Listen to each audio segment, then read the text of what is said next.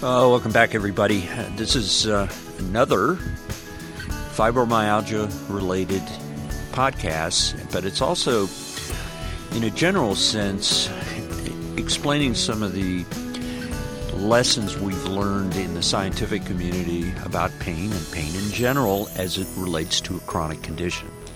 A little bit of backstory on this one. The idea of this subject about low-dose naltrexone is something that I think needs to be told. It's not complete. It's not necessarily rigorously documented as accurate.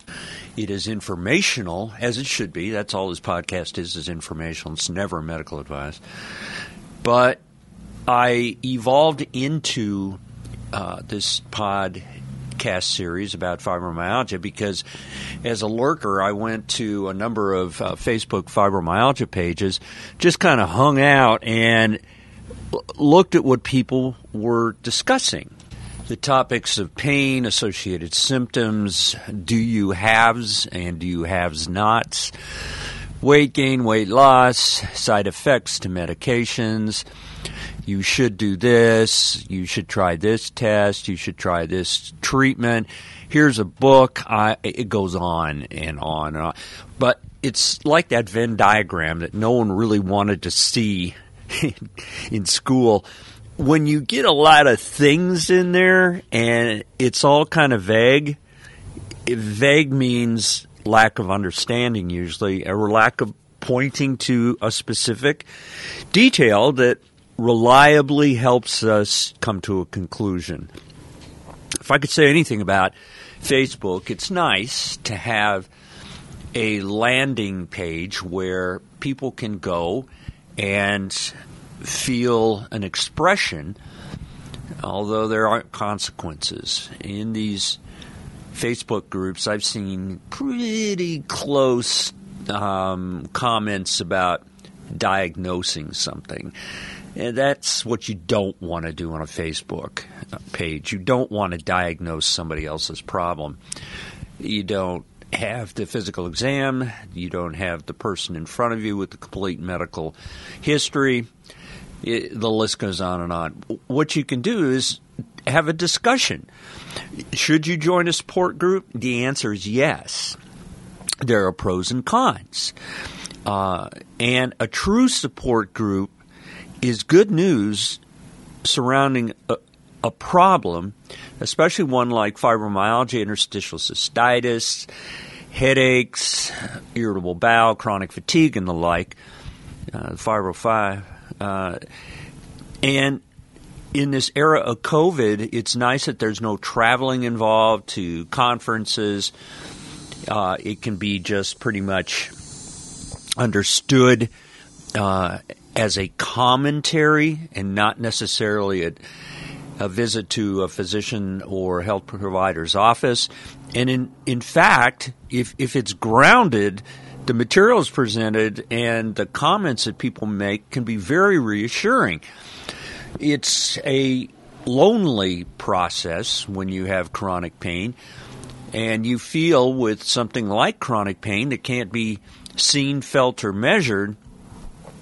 People don't believe you. They just don't believe you. They don't think that, especially in something like fibromyalgia, this widespread pain that is disabling in so many, is a real thing. And they're either lazy or they want to sleep all day or, they don't want to go to work. It's not true. These folks have a problem. And I've talked about this. Granted, migraine headaches exist, granted. And we can't see, touch, feel, or measure them, but there are whole specialties and subspecialty niches that focus on this. Not so much with fibromyalgia. Interstitial cystitis, that can't be seen, felt, or measured, although there are some diagnostics. Cystoscopy can see Hunter's ulcers, things like this. But the pain isn't something that's always classically understood. Therefore, these support groups can be a mixture of learning about the problem and experiences with therapies and resources that can be helpful. And that goes beyond the healthcare provider. We have limited time in the room to talk to folks about this stuff. And I often reference support groups for those that I don't have the ability just to sit down and go through the details. And then they come back with a more informed question set for me, and we go from there. That's a productive visit to the healthcare provider. All right.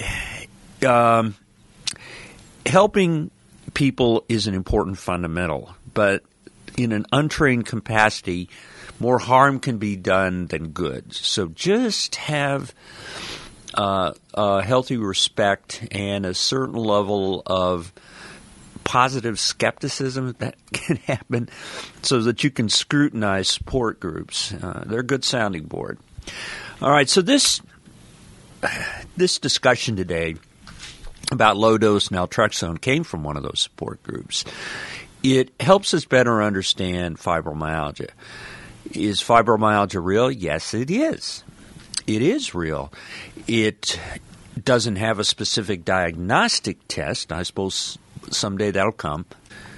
These groups are looking at inflammatory markers, but what does that mean? Well, when I talked a little bit about glial cells, we talked about some of this neuroinflammatory component that is so fibromyalgia. What is cool about low-dose naltrexone is, it's way off label. It's not FDA approved for fibromyalgia or chronic painful disease entities, but shows some promise. Low-dose naltrexone is an anti-inflammatory. There's also ultra-low-dose naltrexone that's almost homeopathic, so I'm not even going to go there. But it's not the same class as nonsteroidal or anti-inflammatory agents such as steroids, NSAIDs, and the like. Low-dose naltrexone acts paradoxically, and it's probably one of the first useful glial cell modulators, which, it's just opinion. It's opinion, but it's based on some good science. Fibromyalgia is probably a neuroinflammatory disorder, and it explains so much, and it puts a lot of check marks in the areas that need to be understood, and explains a lot of vague and marginal symptoms. It's not new. Naltrexone was synthesized in 1963, and it's an opioid receptor antagonist. That's like Narcan or naloxone. You may know about that. But it's pretty long-acting, and it has a good oral bioavailability, whereas Narcan does not. So Narcan could be helpful too, but it's usually more IMIV. Naltrexone, beautifully enough, is also inexpensive. It's generic. The typical cost of a naltrexone prescription, again, off-label, for low-dose purposes is around $50. And I'm just throwing that out. It's going to be regionally variable. Who knows what it costs? But it has to be compounded. It doesn't come ready-made. And no, you can't make it yourself. You don't have the capacity at the home laboratory to get the accurate dosing, which is so important. So multiple disease states such as Crohn's, fibromyalgia, this widespread musculoskeletal pain are responsive. It's probably better than the 50-50 rule. In other words, 50% of the treatments work 50% of the time. It's probably a little better than that, and that's probably because of the science. So first published about 2007. There's more interest in it over the past couple of years than I've seen in a long time. And in particularly difficult treatment scenarios and syndromes. Remember, fibromyalgia is not a disease. It's not a progressive disease. It's a syndrome. It's a group of problems. And widespread involvement that further checks the box for neuroinflammation. There are some controversies. It is a subtle niche, and few clinicians are aware of this. That's why you don't read a lot about it. There's basic scientific evidence that naltrexone's anti-inflammatory effect, particularly in the central nervous system, in a low dose, might enhance body's endogenous opioid production. That's one theory why it kind of works. I don't think that's the right answer. It may do that. You get more endorphins and enkephalins, but don't forget this is also a opioid reversal agent and blocker, if you would. So to get in the weeds, we look at what happens when you get down to the cellular level. And there's this thing called a toll-like receptor 4, or TLR4. I don't want to get too far into this, but it is found on certain cell types and felt to exert an anti-inflammatory effect. That's why you see it on tumors. You see a lot of TLR4. You see it elsewhere. And there's I think there's 18 different TLR factors, but TLR4 seems to be relevant for pain and neuroinflammation. And the cell types in the central nervous system are sensitive to glial activity at different levels. So there's microglia. That's the ones we're interested in right now. There's astrocytes, and then there's others. But the ones that I'm going to focus on are microglia. And if you look at neuroinflammation, it checks the boxes for fatigue, cognitive impairment, that fibro fog, sleep disruption, situational depression, anxiety, and on and on. When your brain has an interruption of its neuroprocessing, things don't work that should work. For example, glia and this inflammation are irritated by opioids. So if you think about it, your doctor might be telling you, we got to cut back on your opioid. You say, I can't get out of bed, and that sort of thing. No, it actually may help you. Just saying. And that's called opioid-induced hyperalgesia.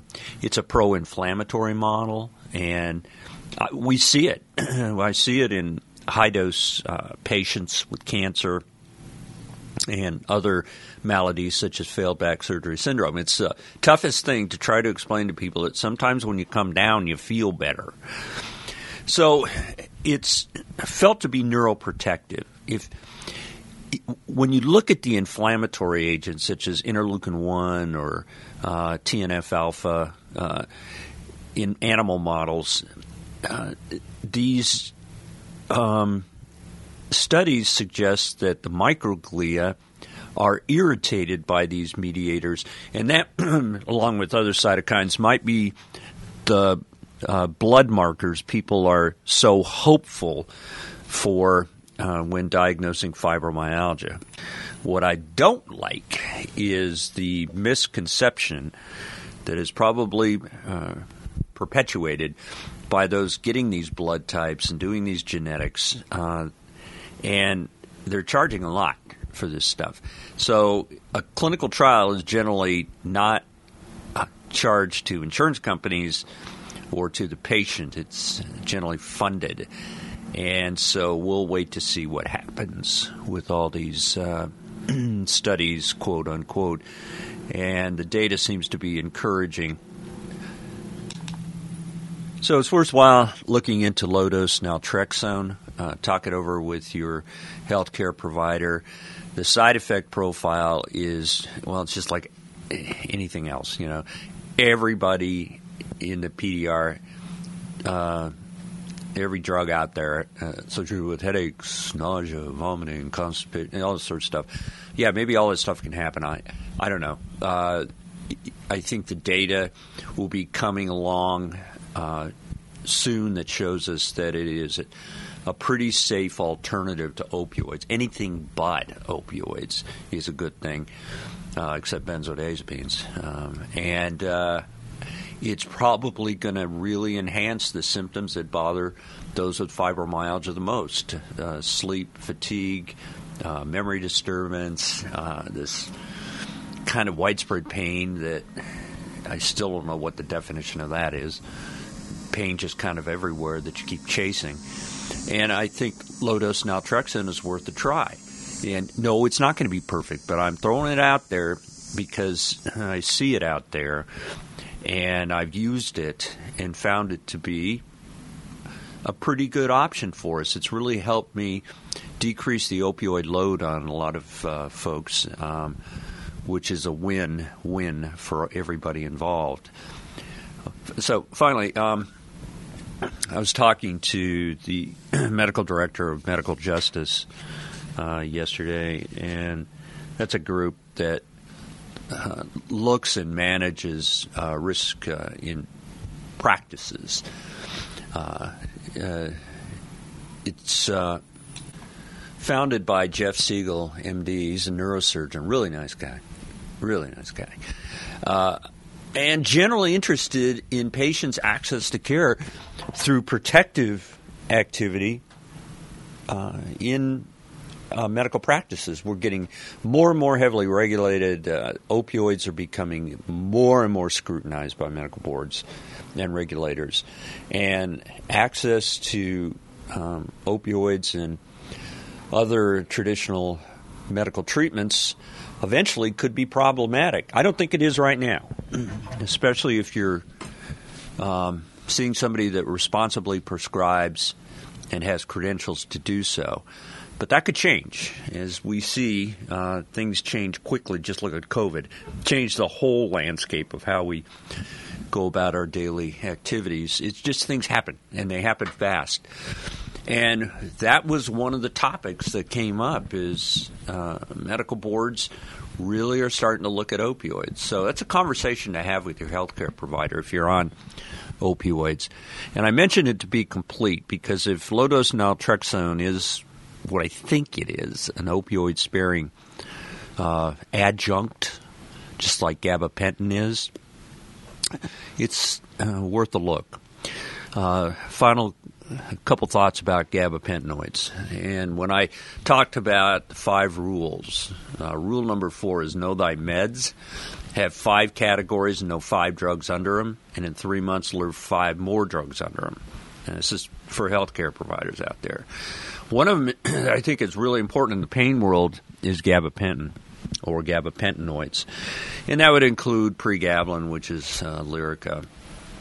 These drugs are unbelievably so, but they are becoming more scrutinized as well, and availability may be more and more difficult over time. It doesn't seem to be so right now, but there is talk about getting them scheduled.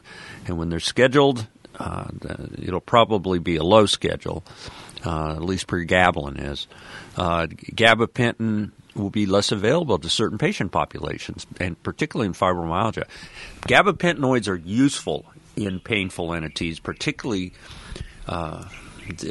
this problem with widespread pain, irritable bowel, chronic fatigue, migraines, etc.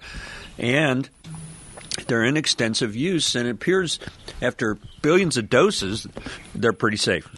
Yes, some people have had trouble with them, and some people have had trouble with aspirin. And do some people get hooked on them? Maybe. Pretty low risk. I think it's along the lines of Starbucks coffee. But, it's just responsible prescribing. What I'm seeing in these fibromyalgia pages is I'll gain weight, I'll lose weight, I'm getting puffy. I mean, side effects, yeah, they're there. Pregabalin, you do gain weight. A lot of people gain a lot of weight. And we've got to be aware of that. That is a side effect your healthcare provider should know about. Gabapentin itself, yeah, you get a little bit of peripheral edema, like ankle edema, maybe puffy fingers and the like. But if you're active and you exercise, which I keep urging people to do, it's going to be a minimal problem. If you adjust your diet, if you're gaining weight, less ins than outs, you're going to be fine on that drug. And Lyrica or pregabalin is FDA labeled for fibromyalgia, so it should be covered. Neurontin or gabapentin is not, but it's a sister drug, and I studied it, fibromyalgia. I did a study on it. 1,000 pages of data. It was really good. It was a heck of a lot better than taking a bunch of opioids and taking to the bed. So fibromyalgia is a process of risk management. Irritable bowel, chronic fatigue, widespread pain, all these problems that show up at the healthcare provider's office as the most common complaint we see, that's pain, have to be managed. And so the more tools we have, the better off we are. It looks like low-dose naltrexone will be emerging as a tool, and maybe sunsetting a high opioid load, maybe sunsetting inability to do things, function, quality of life indices, maybe improving memory, sleep, and eliminating daytime fatigue. Maybe. And let's just keep an open mind. And I'm going to continue to monitor these groups, which once again, should you join one? Yes, but do so with diligence. Due diligence. I will talk to you soon.